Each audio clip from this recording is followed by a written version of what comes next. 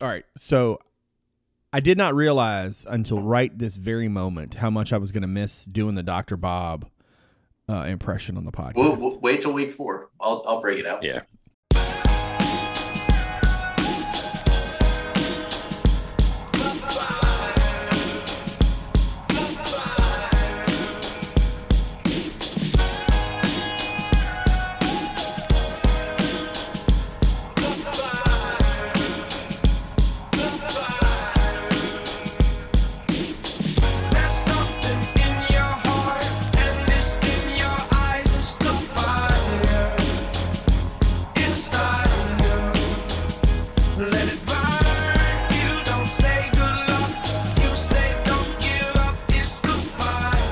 Welcome, everyone, to the CavsCorner.com podcast, CavsCorner.com, your source for Virginia sports. I am Brad Franklin, publisher of CavsCorner.com, coming to you live from the Palatial Franklin Estates in the west end of Richmond, where it is Thursday, August the 11th.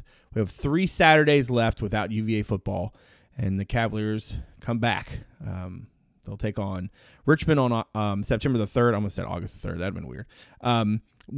Obviously there's a lot of practice stuff going on. Certainly, the rev up time to the season has approached. We are very close to our preseason prediction podcast, which everybody, I'm sure, is waiting with bated breath to hear us talk ourselves into Virginia winning basically every game on the schedule.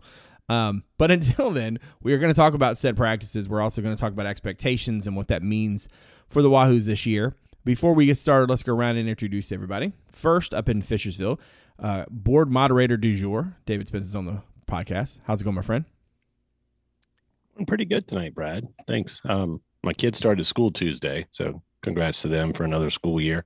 And it kind of reminded me like how close football is. And then I've noticed I'm starting to watch old videos now. I've touched, I've been infected.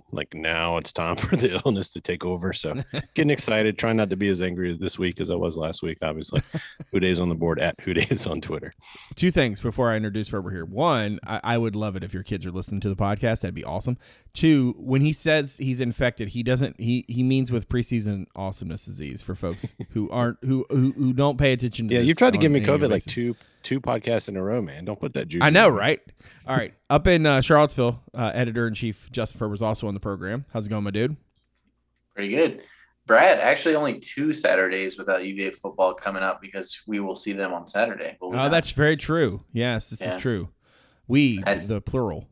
Yeah. Yeah, it's you just dust off the old notepad and,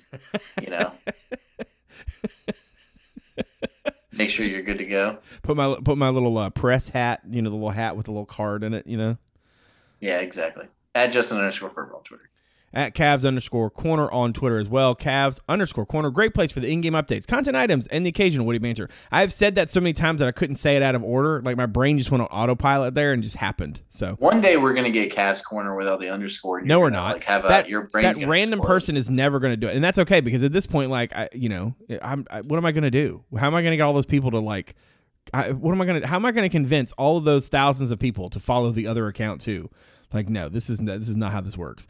And if you change your you lose the check, and I can't lose the check, man. The check is fair. It's fun. All right, let's. I guess we should talk a little bit about sort of where they are in the schedule of things. So, Ferber, correct me here. Is it 7 practices, 8 practices in now? If they practice today, it would be 8. Okay, so 7, 8 practices. Look, you're kind of in a good spot. Hello, Siri. You're kind of in a good spot to, have some takeaways, right? I would imagine the staff has a really good feel for sort of where things are. From a health standpoint, we obviously know that there are a couple of guys, who are kind of coming back into the fold, right? Guys who are working their way back from whether it's illness or sort of small injuries. Not like Malachi was going to be a little while before he's ready. But in general, I think it's safe to say that at this point, the rubber is really meeting the road, right? You're this many practices in, you're already acclimated, you're in some sort of groove. I don't know how soon they're going to do game prep. My guess is probably after Saturday they're going to have some sort of scrimmage. Isn't that right, Ferber? they'll scrimmage at Sky Stadium, and they'll probably go into the week after and sort of start doing some more what I would call sort of real preparation work as opposed to fundamental building and stuff. Saturday scrimmage. Okay, cool. So let's start here. In general, has there been anything that surprised any of us that's come out of practice thus far? I think for me, probably the only thing is there's been a whole lot of heat and a whole lot of focus on Mike Hollins and the running back position, and I think my biggest question on that is like how that translates down the road, right? Like it's what we all think. The three of us, I think, agree on this, is that it's not so much that they don't plan to play Mike or anything like that. It's more like that they're just doing everything they can to get their absolute best out of him. I don't know why that position has been such a lightning rod, because I feel like it's happening elsewhere too. There's just not like a real big focus on it. I don't know if that's just because, folks aren't tweeting about it enough or what, but it feels like to me that like this is a position that from the outside looking in, there seems to be a lot of visibility on. Is that a function, Ferber, do you think, between, expectations on the running game has to improve, or is this specific to Hollins, or what do we think the sort of takeaway is about running back right now? Yeah, I think there's more of a focus on it because they're expected to be a bigger part of what they're going to do on offense. So,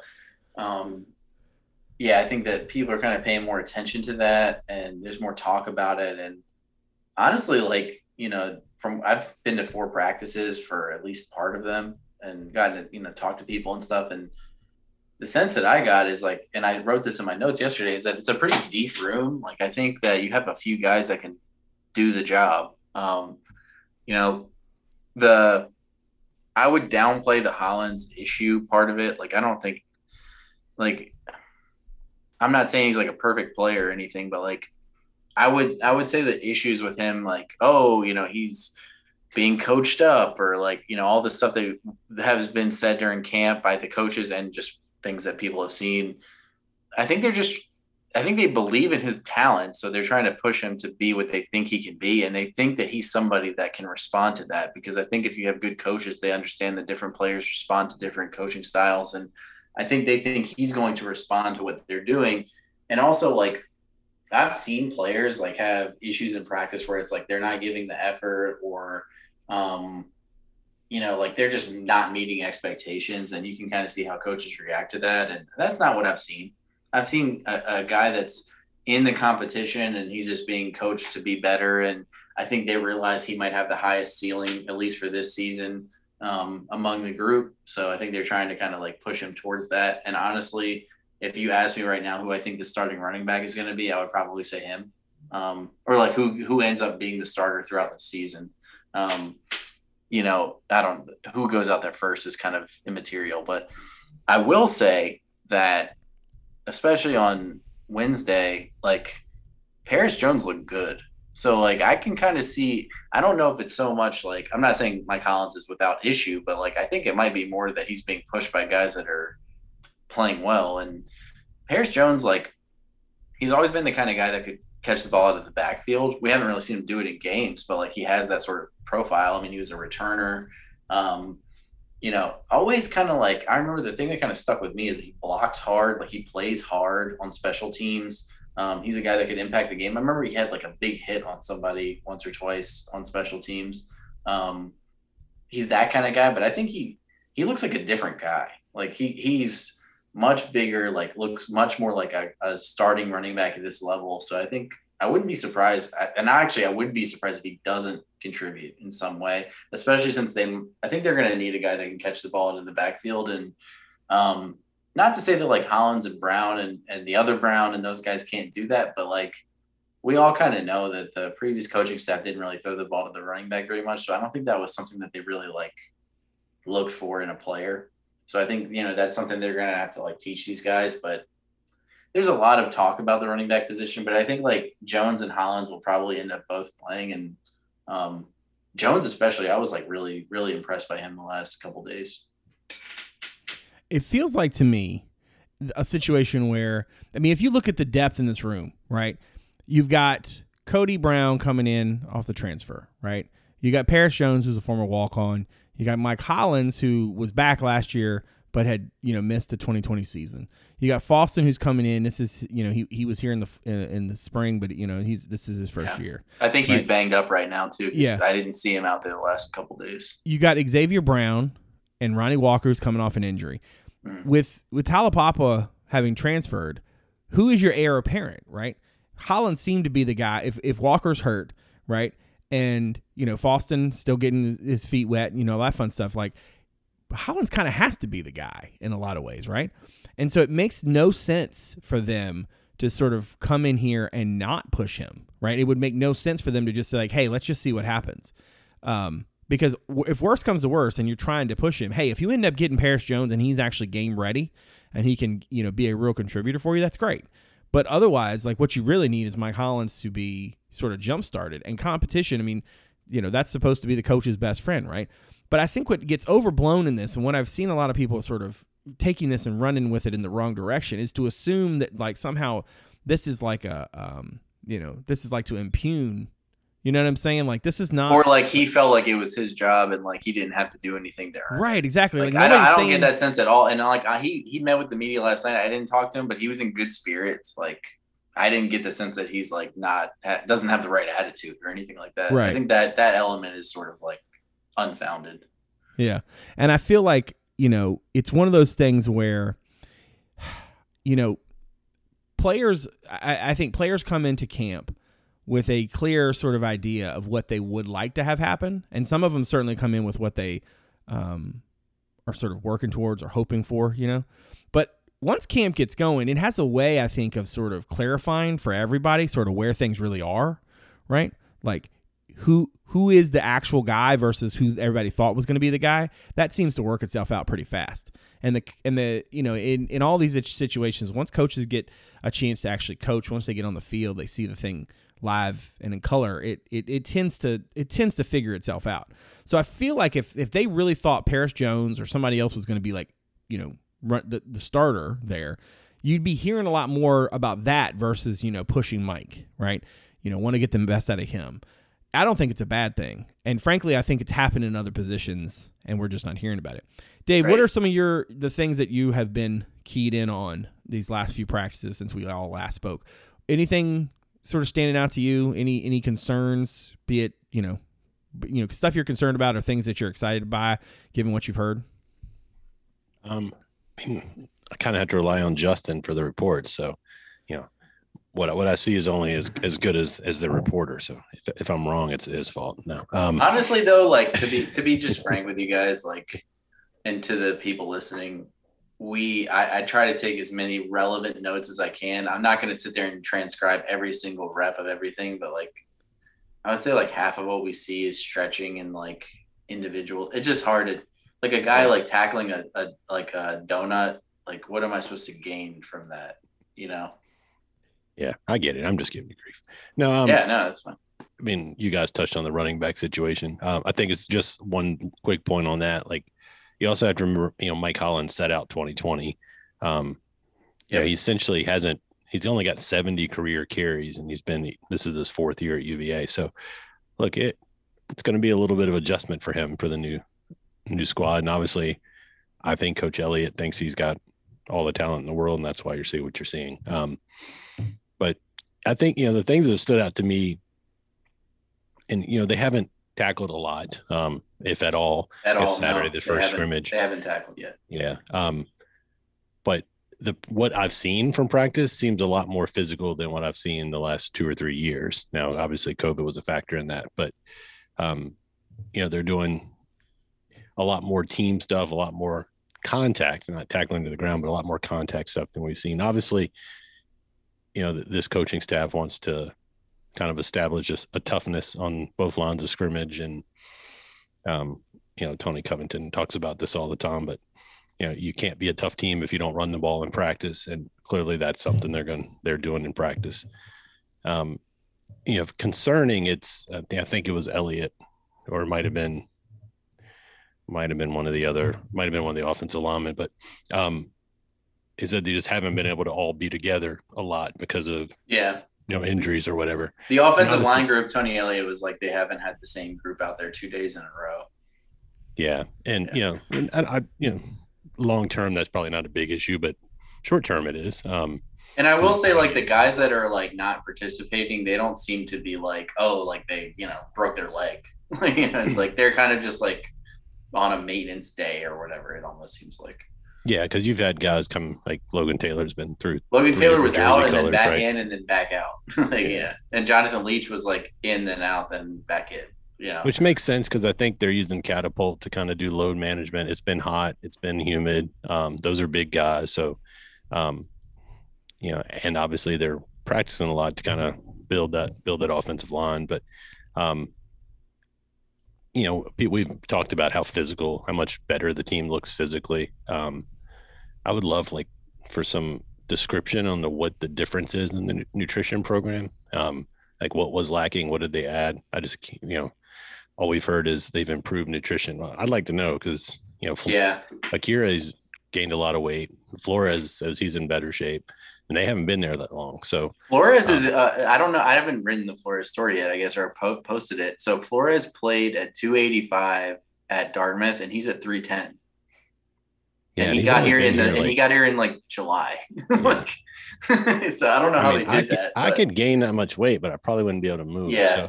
So, but yeah, I mean, look, all in all, I'm excited. Camp's rolling through.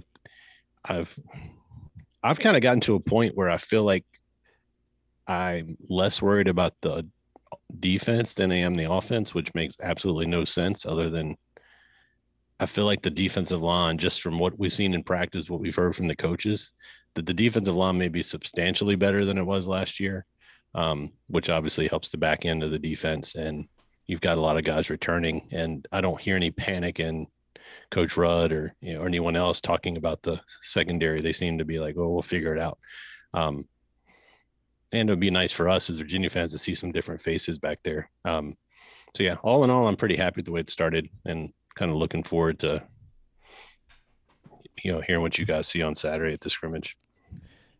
It took me like a day or two, but like I would say like the first day I didn't really realize it. And I'm not the type of person to hype this stuff so much as other people, because like, to be honest, I feel like every coaching staff says this, but like, and especially when you have a new staff coming in, but like the body changing stuff, like I'm not going to sit here and be like, oh, these guys are like completely different than they were before. But like, there are a few guys where I'm like, whoa, that guy looks different.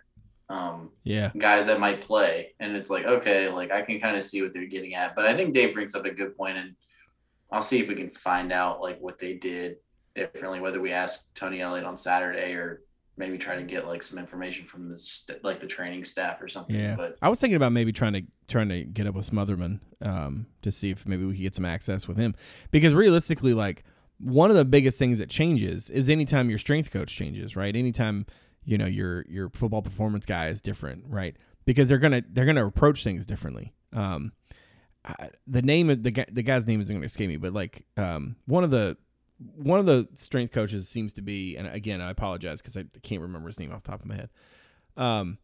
But he seems to be pretty comfortable kind of putting the quarterbacks workouts out on Twitter. I forget the guy's McDuffie, name. I believe. Yeah, there you go. That's it.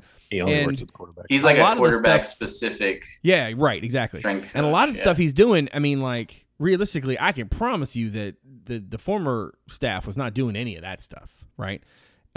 Maybe they did individually every once in a while or something, but not like they're doing, right? And I wonder if part of the methodology here is because I mean a lot of what Grizz and his folks did was you had skill, you had big skill, and you had big, right? And you're sort of, it's not necessarily that you're only swiping with a wide brush, but you're predominantly doing that, right? Because all of their stuff was, their system and everything was based around expectations for, high size. Right, exactly. So if you were this position at this size, you should be pushing this much weight. You should be doing this in this drill. You should be doing this at this whatever. I'm just curious to see what the translation is, right? And I can imagine for some guys who have been doing something like that and then they do something new, right? Like that, whether it's the transfers, this is one of those rare instances where everybody's on the same page, right? The transfer guys are changing up from wherever they were from. The UVA guys are changing up from where they were from, right? The young kids are coming in, obviously changing up from where they were from. So the gains and stuff that they make pretty short term are fairly interesting. I talked to Flores on Monday, and he was saying that, like, we were talking about, like, I mentioned Devin Darrington being here and Akire and him, and like, what's the talent gap between the Ivy and the ACC, like what you've seen so far. And one of the things we ended up talking about was he was like, you would be surprised like what the difference is like in nutrition and things like that. And he specifically mentioned like what Coach Elliott had like brought into UVA, and then that's when he got into the change in his body and stuff like that. So I think there's a recognition there of like what they're trying to do, and clearly like that was one of the initiatives. And yeah, I mean, I think that there's a clear focus on that. And one of the things like, and this could definitely be overreaching. I wasn't at every practice under Bronco, but one of the things I've kind of noticed is like an emphasis on hydration. Right. Like the guys are like, it's not like a sin to go get water. Like, yeah. I think it's worth pointing out that, Tony went to Carla and asked for, more strength coaches and more nutrition people, pretty much right away. And so I think that's one of the reasons they can have quarterback specific strength coach, because it's in the budget now. And then obviously the nutrition thing, he changed right away in McHugh, and they've made changes to the master plans, master plan plans. The master plan plans. Yeah. I'm looking forward to seeing like the updated drawing of that, but he's mentioned that, they took out some of the other stuff to add more nutrition based stuff in there. Which sounds weird because you think you just need like a fridge or something, right? Well, so Brad, maybe you can answer this because you were at more fridge.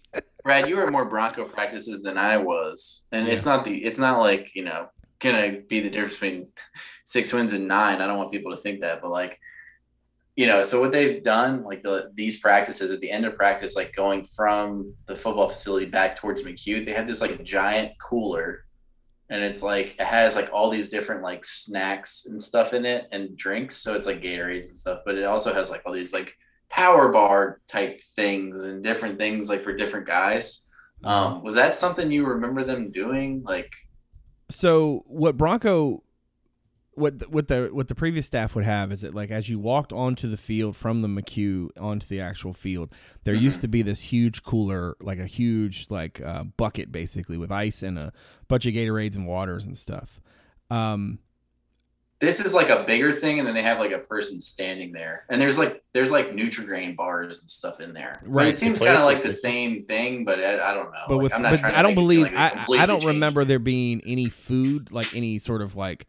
We talked about it because like Caroline Darney and I were talking to the guy about like the different flavors of power bars and stuff. I don't know that they're power bars specifically, but like something, whatever that is. Randy Bird would hang out and be like handing out like protein gum, like Gatorade and whatnot, gummy bears, like gummy chews, those gels and things like that, and stuff like that. But I never saw anybody eating a power bar. But I will say that Broncos practices. I mean, I think it's fair to say it like this: Bronco had what I would call an old school approach with new school sort of data, right?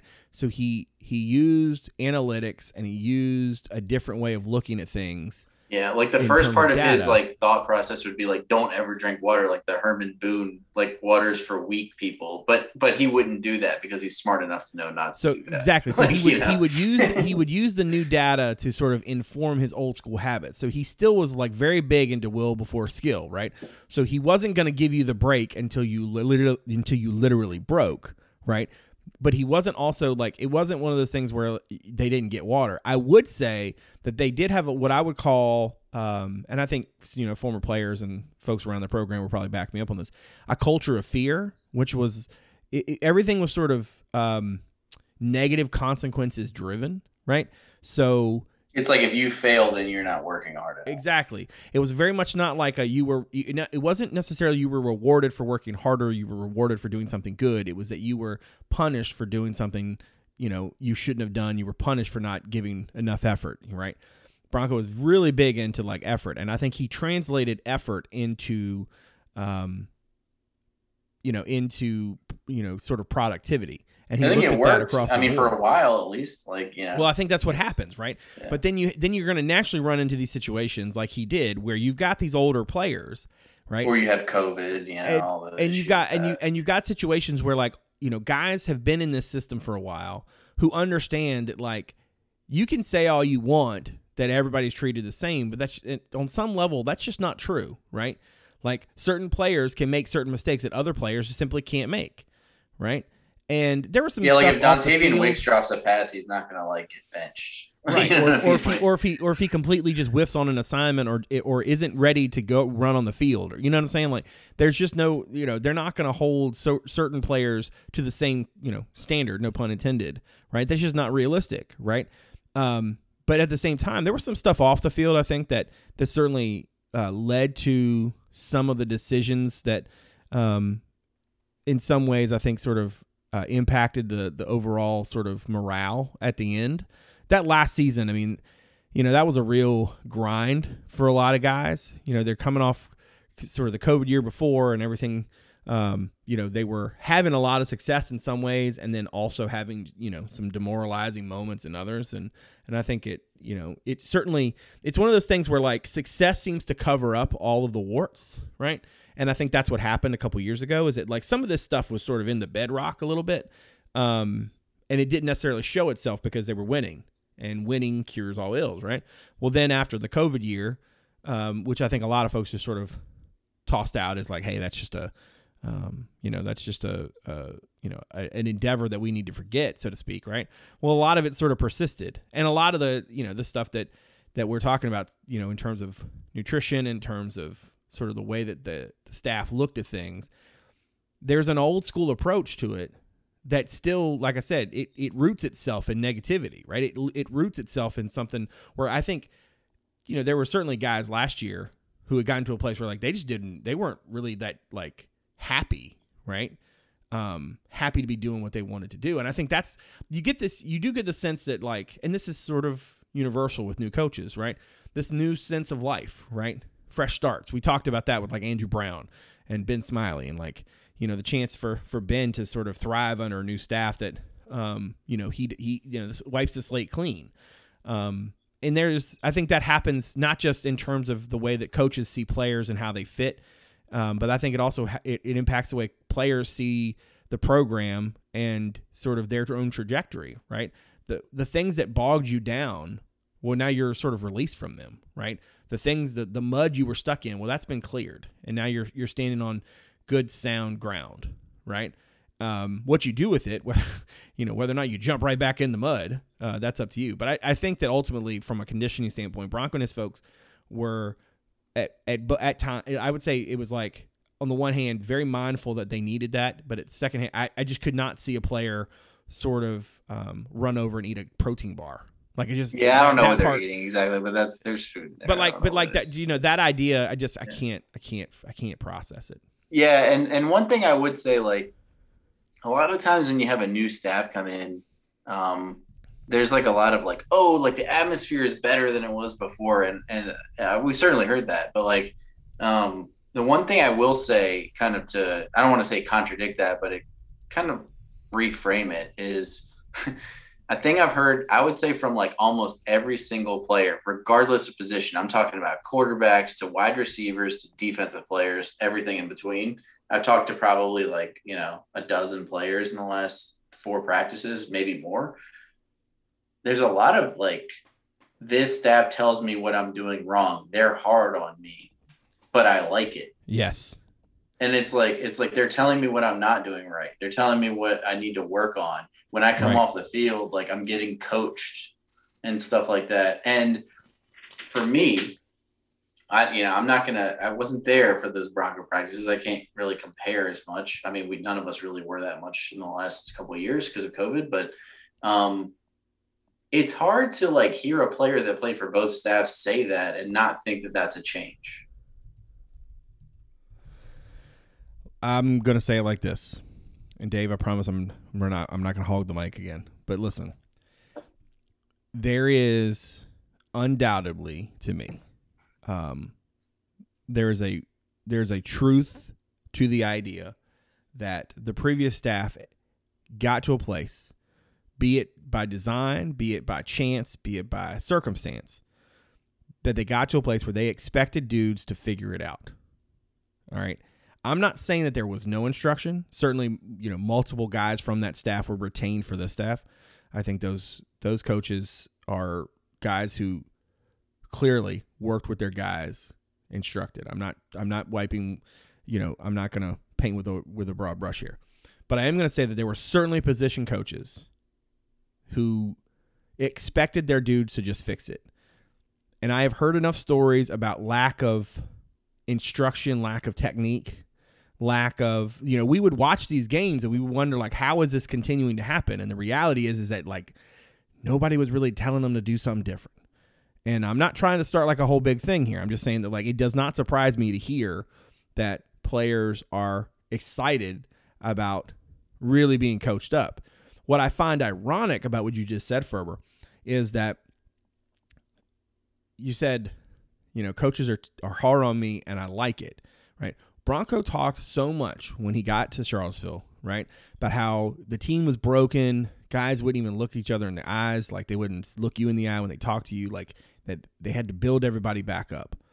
And I think if there is one redeeming quality above all else that Broncos program seems to have instilled, is that I think a lot of these dudes who are now being coached by new coaches, they probably would not have handled, if the thing had gone the way it was going, they would not have handled the way this change in coaching as well, right, if they had not had that other piece instilled in them, right? Like, Bronco did talk a lot about, hard things together and this and that, right? That sort of falls down when your coach quits like he quit. It falls down when certain players are held to this standard and other guys aren't, right? It falls down when you're not holding your own assistant coaches to that standard when it comes to the way that they're going about their jobs. And so I think that the fresh start's is probably going to be good for basically everyone. And certainly the emphasis on technique is huge. And I think that one of the things that has been truly intriguing to me from the start has been the way that these defensive coaches have just not cared about the depth that they have. Like, they have been from the start very confident in their ability to get these dudes where they need to be. Now, rubber's going to meet the road for real here in a few weeks, and we're going to find out if they were right in that summation or not. But the fact that they were so clear about, and I mean, from the jump, man, like, they were not stressed about the talent at DB, right? They were confident that they could get these guys that, like, basically UVA had more than UVA had shown. Anyway, Dave, you've been quiet for a while. My apologies. Let's let you weigh in on some of this. Yeah, stuff Dave, why don't you say something once in a while? Gosh, Dave, be so quiet. I'm making good points, man. I don't need to weigh in all the time. No, I was saying, I will one more piece on the whole change thing with the new staff. Look, we were excited when Mike London came in because it sounded different. So, and the players were too. So, change is good sometimes. Doesn't mean the results will be good because doesn't mean it's going to work. Yeah. So, yeah, I just want to put that caveat in there. And then, as far as what you're getting to with the defense, yeah. I guess I'll start that conversation, but it kind of, I'm trying to remember. I'm terrible. My memory is just not good. I put away a lot of inventory today. Forgive me. They were talking about someone was talking about the DBs last night. It was Rudd. It was Coach Rudd. Yeah. And he started listing off all these guys, and, like, honestly, I forgot half of them were on the team because we never saw them. The way that he framed it was like, we have a lot of guys. It wasn't like we don't have, like, well, here's some names. It was like, no, we have a lot of guys that can get these jobs. Like, yeah, I mean, based on him, and I think I texted you this, Justin. It feels like Fenchel Cypress and Anthony Johnson are by far the favorites to start at cornerback. And then I think Bratton's in the mix. I think he'll play. Yeah, but he mentioned Bratton along with the safety, or as like a nickel player. Yeah. So it's, you got Clary, Bratton, Long. Donovan Johnson, I think, is in the mix. Donovan Johnson, the Simpkins kid. There's a lot of talent there who we don't know. Maybe they're not good, and we're going to all be like, man, we really should have added a piece. But we have to. You have to remember, we didn't see these guys, right? Like we had Nick Grant, Devontae Cross out there playing Ironman football for the better part of the last 4 years. I think they really feel like if they get their front seven in order, like they won't have as many problems like on the back end. And in fairness to last year's defensive backfield, they weren't getting a whole lot of help up front. That's true. That's fair. So, we've talked about it many times as we watched the defense struggle pretty much since that Miami game in 2019. Things work well when you get pressure on a quarterback. And if there's confidence in the defensive coaches, it's probably looking at that front seven, front six, however they're going to do it, just because there's another position. You start thinking about the defensive line. I think someone brought it up on the board, just kind of asking, why does anyone think the defensive line is going to be better? I mean, honestly, if Cam Butler's as good as advertised, and it seems like he will be. I will say that if I will, not going to give away my guy, and I don't think he's going to be my guy just because it's kind of obvious, but if Cam Butler isn't good, I'll be pretty damn surprised. At least not good, at least not confident, I'd be pretty surprised. Yeah. Yeah. And if you get contributions from some of the other guys, that defensive line could be really good. And what you have in Nick Jackson and, Coach Elliott talked well, of Ahern and kind of mentioned James Jackson as being. It seems like Ahern's a little ahead right now. And then it's like Jackson. Jackson was banged Jackson's up. been dinged up. So but he's back now, it looks like. And then Hunter Stewart kind of is in the mix as well. But I would say Ahern in the immediate, and then maybe Jackson down the road. Yeah. For that spot. It might be this year, but. And I think James Jackson's got a little bit of versatility. So, if they, against a little bit heavier run teams, you might see him play alongside, because this defense can be multiple. That's what the rumor is. But yeah, I mean, look, I think it's funny. Offensively, I'm still trying to figure out what they're going to be and how they, how they're going to perform. But I mentioned at the opening, I've started going back and watching more video and I've kind of skipped last year, and I went back to look at I wanted to kind of focus on what UVA looked like in 2018, when they were basically replacing an entire offensive line, just to kind of see, what that offense looked like. And, there's some similarities, which you can expect. That offense wasn't terrible. And then as I watched through, they did have some rough moments. I mean, they had some they were up and down, I would say, that year. Yeah, they definitely were. But you also had to remember Bryce Perkins was his first year starting that year. Yeah, and Zacchaeus had a good year, and Ellis, I think, was good. And then it was kind of up and down. But they had plenty of games where they struggled to score. Yeah, they certainly did. And, I think no offense to Bryce Perkins, who UVA great by the time he left. That was his first year back to football after a pretty serious injury. High level football. So their passing game wasn't where it was the next year. Yeah. No, the next year they took a big step forward in the passing game. Yeah. And as I watched through, gotten into late 2021,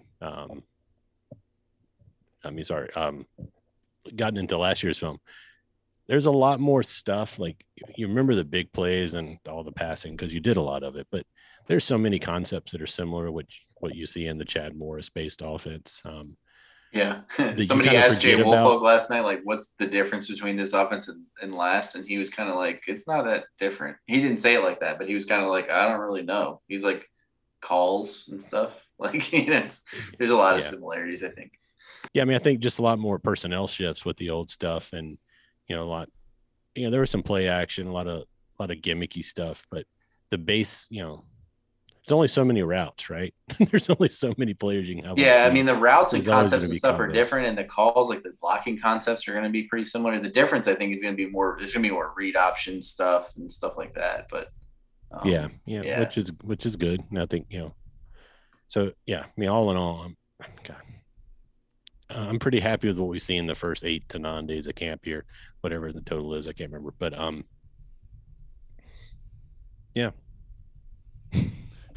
That was a nice ending. Thank you for that button at the end there. Yeah. So, all right, let's talk expectations. Okay, I think that one of the things that is tough about this team, and as I was talking with somebody about this last night, like without sort of getting a sense of what the offensive line looks like, you're not really sure how the offensive success from last season will translate, because you know there is a different scheme and stuff, and I think the fact that there are a lot of similarities, maybe they get to the places a little differently. Like you said, they're not as wholesale of personnel shifts. Maybe there's more tempo. We certainly heard a lot about that this camp, whether it's offensive guys talking about doing it, or defensive guys talking about maybe it actually making them a little bit better. But in general, for me at least, and I don't know if you guys agree with this or not, but like for me, it's hard for me to like think about what are my expectations for this team this season, and what does success look like when I don't know sort of where they're starting from. Bronco used to talk about you never really know until you play your first game, like what your launch point is, and I think that's a really good way to sort of look at it. For me, I tend to think that the offensive line is going to get figured out either by the staff figuring it out and putting the right guys in the right places, or they're going to put the guys who can be serviceable in the right places, and they're going to make the calls accordingly, right? And if that's the case, then I think success is probably more about wins and losses than anything else. I could totally see a scenario where the offensive line is such a question mark throughout the season that it's hard to get a sense of really what you got. And that's problematic because you have such a great quarterback returning, you have such great skill position players returning. There's really no sense in this offense not putting up some points. Dave, what's success? What are expectations like for you on the offensive side? And how does that sort of fuel the bigger picture? Yeah, I mean, I think it's easier for me to frame it as what success is. I mean, I'm not so worried about points. Like we need an offense that can score, right? But I think if there was one downfall to last year's offense, is that they weren't able to extend drives when they needed to. Sometimes they weren't able to have a 5-minute drive unless they huddled for 30 seconds, that kind of thing.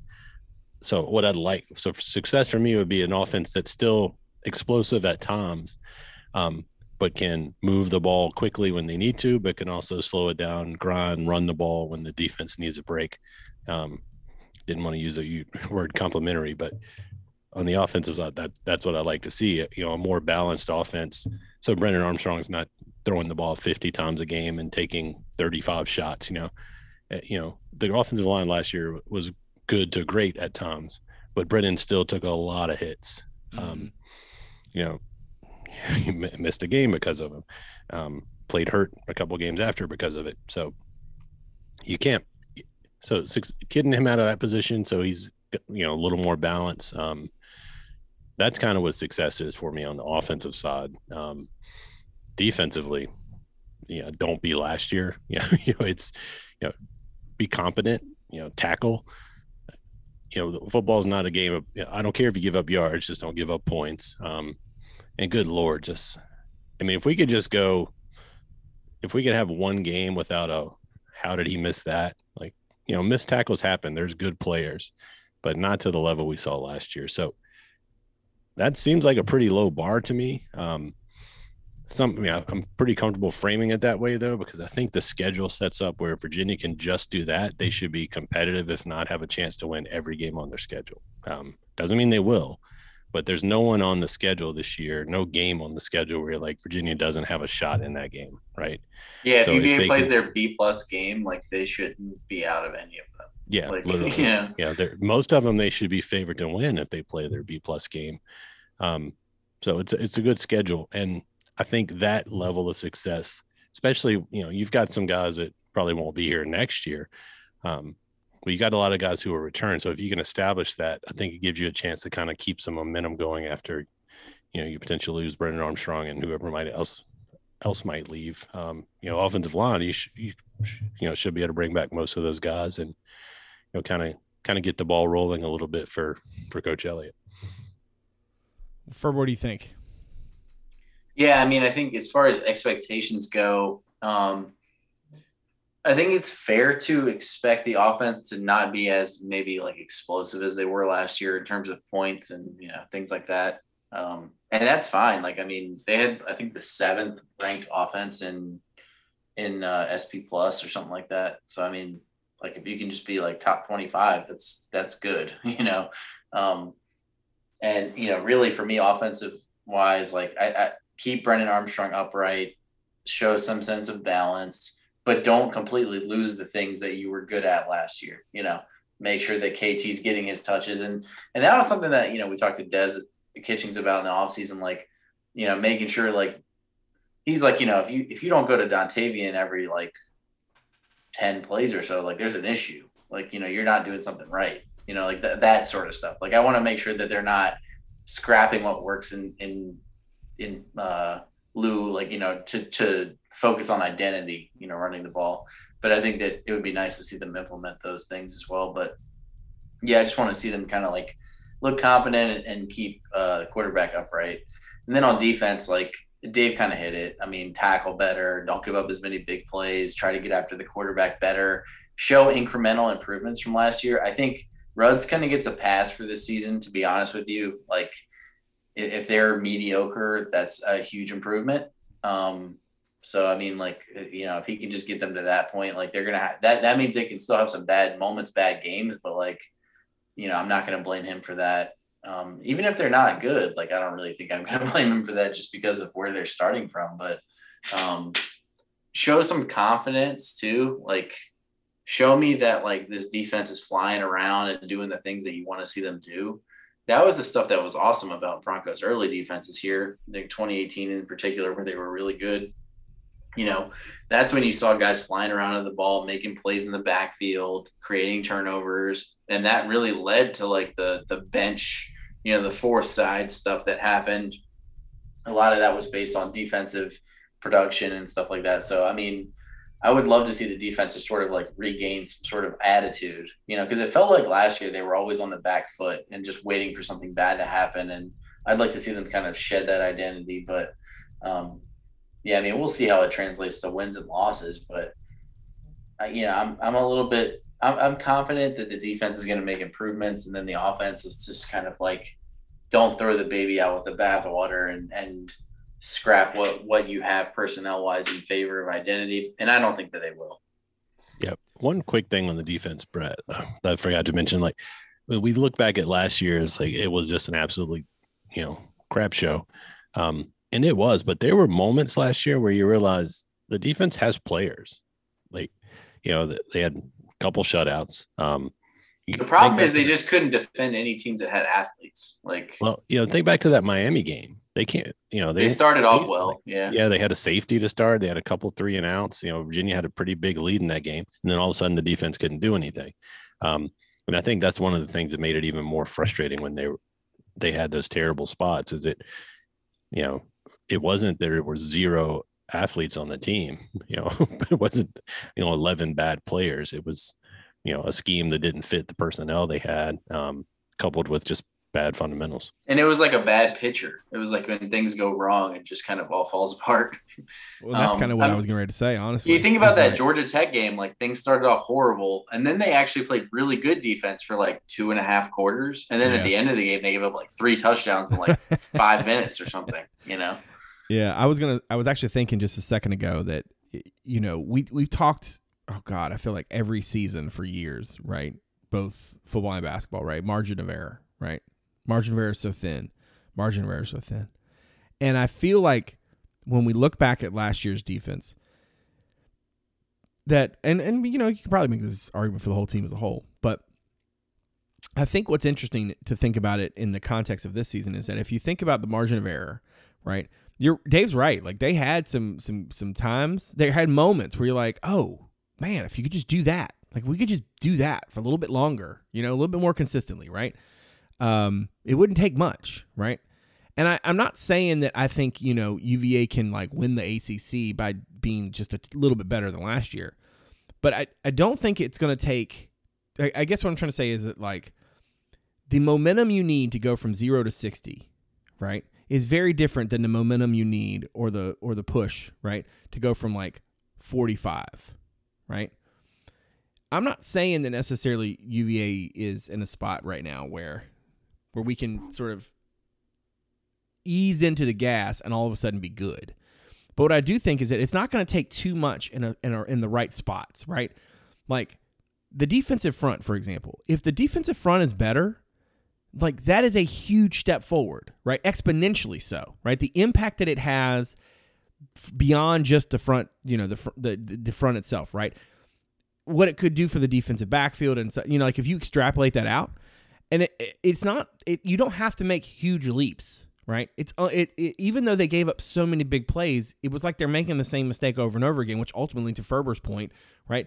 Whenever they played teams with athletes, they struggled. Why? Because they weren't very good, right?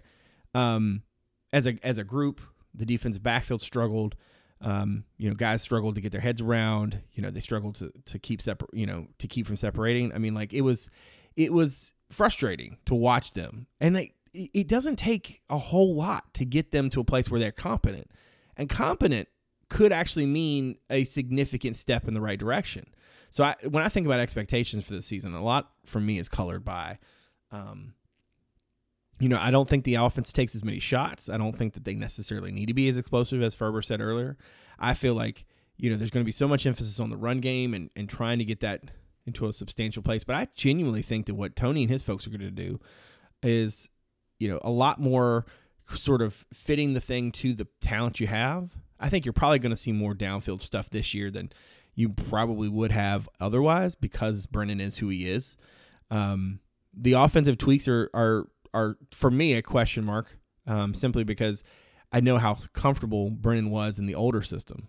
I'm curious to see what he looks like once this thing gets rolling. But I mean, look, if you want to talk wins and losses, that's a preseason prediction podcast. But I mean, look at the schedule. I think success for this team, what expectations should be, are going to be impacted by how easy that schedule looks. And they probably should be, to be quite honest. Let's wrap up this week. I want to talk a little bit about sort of players and linchpins and guys that we think UVA needs big seasons from. And I'm not saying like, don't, this is like, we'll know it when we see it. Don't pick out like Brennan Armstrong, right? But I'm just curious, we can, maybe I'll go around and pick a guy or two. Somebody who you feel like is a real linchpin to UVA's success, and kind of give me some background. Dave, let's start with you. Who's a guy in your opinion that he has to have a good year in order for UVA to have a good year? I mean, I'll start offensively. I think it's Flores. I would have said Leach prior to kind of, if we'd have done this a couple weeks ago, but now kind of knowing that, he can play, Flores can play multiple positions. I think if he's able to, if he's good and can come in and be a proven starter at whatever position they end up needing to put him, it helps the offensive line tremendously, because then you don't need to say, you can't say, well, you're not saying Flores is a right tackle. We got to figure out the other four spots. You can kind of figure out which combo, I know Tujay said it on the pod. He said it everywhere, like, the 5 coins, right? But if you got one coin, they can play 4 spots. I think given we have so many question marks on the offensive line, if he can come in and be what we see from the good grad transfers, the guys that come in and make an impact, I think that immediately with the combination of Leach makes the offensive line question marks a little bit smaller. Still there, but less smaller. Ferber, what about you? Yeah, I'll go one guy offense, one guy defense. Defense, I'm going to go Cam Butler. I think he's the kind of guy that can make a difference. Like he can really increase their sack totals by just being himself and doing what he has to do, and maybe taking on more blocks because people give more attention to him and freeing up other guys. I think he just looks the part. He, like if you see him out there in practice, you can kind of see like why he was so productive and sought after in the portal. And he's kind of laughing. He was like, I didn't really expect to get much interest out of the portal. I was like, really? Like, given all your productivity. But yeah, I think he's the guy that can kind of like elevate the defense from where they were and make a bunch of negative plays. On offense, I'm going to go with Lavelle Davis. I don't think they really need him to be great to be good in the passing game, but I think like him to take a star, man. Well, I think I think this is a good pick. I think him being himself, or like what we saw from him as a freshman, even like kind of close to that unlocks some stuff that wasn't there. And it's gonna like if he can be anything close to what he was as a freshman, like what does that do for Wicks? Like you can't double him. Like if you have him on the other side of the field, like how would you defend them? And if you do that, then you have the like Kemp Thompson combination in the middle of the field that's just gonna eat you alive. Like the hardest thing in that situation is going to be for Dez to call a running play. That's going to be the hard part. Yeah, and he knows. I mean, like we asked him about that at the media luncheon, and it was like, "What do you do with all these guys?" And he was like, "Give them the ball." Like, you know what I mean? So, yeah, I think you're right, and I just feel like if Davis can be a factor, you know, that can change things for a lot of guys and just really open things up. Dave, do you want to go ahead and give us your other side of the ball before I go? Because it feels wrong if Herbert just did both of his dudes when he wasn't supposed to. No, that's fine. I'll go Lex Long. I think there's a lot of guys you could pick over there, but I'm pretty confident in Anthony Johnson. I know what to expect from Clary. I think Lex Long, he's a guy like he flashes when he's on the field. I think if you put him in a scheme, he understands a little better, or kind of fit him better. If you can get. That would give you 3 defensive backs that I'm pretty confident in. I think, again, kind of like the Flores argument, I think that really elevates the defense, and I'm pretty comfortable with the front side of that defense. So give me, if he can have a great year, that answers a lot of questions. Yeah. I feel like, for me, I go back and forth on this. Like, I feel like offensively, I could have made an argument for Davis, especially because he there's so much emphasis on Dontavian. There's so much emphasis on Keaton, even Billy Kemp to some extent, right? I'm not saying that like people forgot about Dre, right? But it certainly feels like to me that Davis has a huge opportunity to sort of announce his presence with authority, right? And he gives him such a different weapon. But I kind of go back to tight end, and I don't know if Ferber's his work on the film room side has just completely messed with my brain.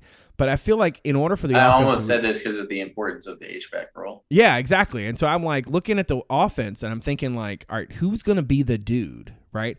Who's going to be the guy? Now we understand that like conceptually that they can use different guys in that role that are not necessarily historically like what you think of when you think of like the H-back in their system, right? You can sort of achieve that goal with some different pieces, right? But is it Sackett Wood? Like, am I really gonna say that Sackett Wood is like the difference, But he certainly feels like a guy that if he has a good season, that means the offense has been productive. It's probably been balanced. You know what I mean? Like that. I think to me, he's a guy that could really make a big impact. After the Tech game, if you're like Sackett Wood really had a good year, I think that probably right, exactly. That probably fares well, right? On the defensive side for me, it's probably Josh Ahern, and the reason I say that is because they need a steady piece there in the middle, right? You know what you're going to get from Nick Jackson. I think the defensive front's going to be vastly improved. I like the Butler kid a lot. I think Jameer Carter looks like an absolute beast. He seems ready for a juggernaut. Perhaps he seems ready for prime time, but I feel like the heart of the defense needs to have some consistency, a steadying force. It can't just be Nick Jackson all the time, right? And we know they're going to want to try to fly around. I feel like Ahern has to be a guy in the middle. I know that that's a spot that is still shaking out, so it makes sense to me that. We might, whether it's, James Jackson or, Hunter Stewart or whoever, right? But Ahern seems to be the guy who has the lead on that right now. I'm still curious how they're going to utilize Deshaun Perry, because he's a name I haven't seen or heard a lot. They said that they were moving him to like a weak side linebacker spot. And they said that was kind of like a more natural place for him. So I think that's a like overhang sort of position where you're like the fourth defensive lineman, so to speak. But we'll see how they are kind of interchangeable then. Yeah. I think it'll be it's basically like a pass rush specialist if you want to look at it that way. And then you got guys like Jonathan Horton, who I think have a ton of upside. It's kind of and the defensive line, not to just name names, but you've got you want to just go through the roster. Famui, Carter, Smiley. Then you got Davis and Camper. You got Sue, who looks huge. Michael Diata. Like, there's a lot of depth there. The Davis kid haven't had. From South Carolina. Yeah, I mentioned him, Devontae. But yeah, there's a lot of depth there that the defense hasn't had, which should give them some ability to rotate a little bit, keep the guys fresher. So I think that's one of the things you did see last year, in addition to, in addition to poor technique. It's just guys getting tired because they were on. They played the same guys, and that was one of my frustrations. Is we never really got to see what the depth guys could do. Who's and the kid they lost? Nusi. Yeah. Nusi Milani. Yeah, he's at Washington State. Yeah, he's at Washington State. Okay. Yeah. Who really this is completely a sidebar, but the guy that I don't think he's going to necessarily be a huge factor this year, but he looks like a beast, is Stevie Bracey. Yes. That dude is huge. I don't think he's going to play middle linebacker. Yeah, he looks like a defensive end, but I mean, he can move. So we'll see. But he looks like a potential player. But I kind of like Brad's pick, actually, just because no offense to Josh Ahern or any of those other guys, but that kind of feels like maybe the weak link. So it's if you can get that position to give you what you need from it, and it's not especially in the tackling game in this defense, that position, you can't have a guy out there that can't tackle. So I think they really need to have production from that position. I just feel like in the bigger picture, right? That defense, because look, we didn't talk about Aaron Famui, right? Because he's a guy, when I was thinking through this, to me, if he has a pretty decent, solid season, that to me means that guys were making plays around him too. Does that make sense? You can really kind of see the way the things should line up. The question, of course, is going to be, execution and all that fun stuff. But anyway, I think that's a good place to put a pin in it for this week, unless you guys have any thoughts otherwise. Now we get into the fun pods. Now we get the props coming. So let's see. Next week is the look around the ACC, and then the following week is the prediction podcast, and then we'll be in game week. Right? Am I right about all this? So these are the next three. It's happening. It's preseason awesomeness disease is on deck. So if you're somebody out there who has found the podcast through the website, thank you very much for giving us a listen. If you don't mind, look us up on all the various podcasting apps. Give us a follow there. Make sure that the show comes and finds you and you don't have to go find it. You also can check us out at CavsCorner.com if you have not. Lots of good stuff rolling in now that practice has started. Ferber's cranking out stuff left and right. We got videos with Dontavian Wicks and Billy Kemp and a whole bunch of dudes. He sent me one yesterday that is sideways. Yeah. I'm not really sure how I'm going to work that. But we've got recruiting stuff still up there too. And we've got more to come this weekend, obviously. Since we'll both be there, we're going to try to tag team it. And he's got some stuff in the recorder as well. So give us a look at the website. I want to thank My Perfect Franchise for their support of the show and of the website, of the aforementioned website. You can visit myperfectfranchise.net for more information on how you can find freedom in your next venture and discover the perfect franchise for you. And I also want to thank all of you out there for supporting the show. 471 episodes. I still don't know how that's possible. And, of course, to Dave and Ferber, being graciously of their time as always. I very much appreciate all they do. So, for David Spence, Justin Ferber, and Brad Franklin, publisher of CavsCorner.com, thanks for coming out. See you soon.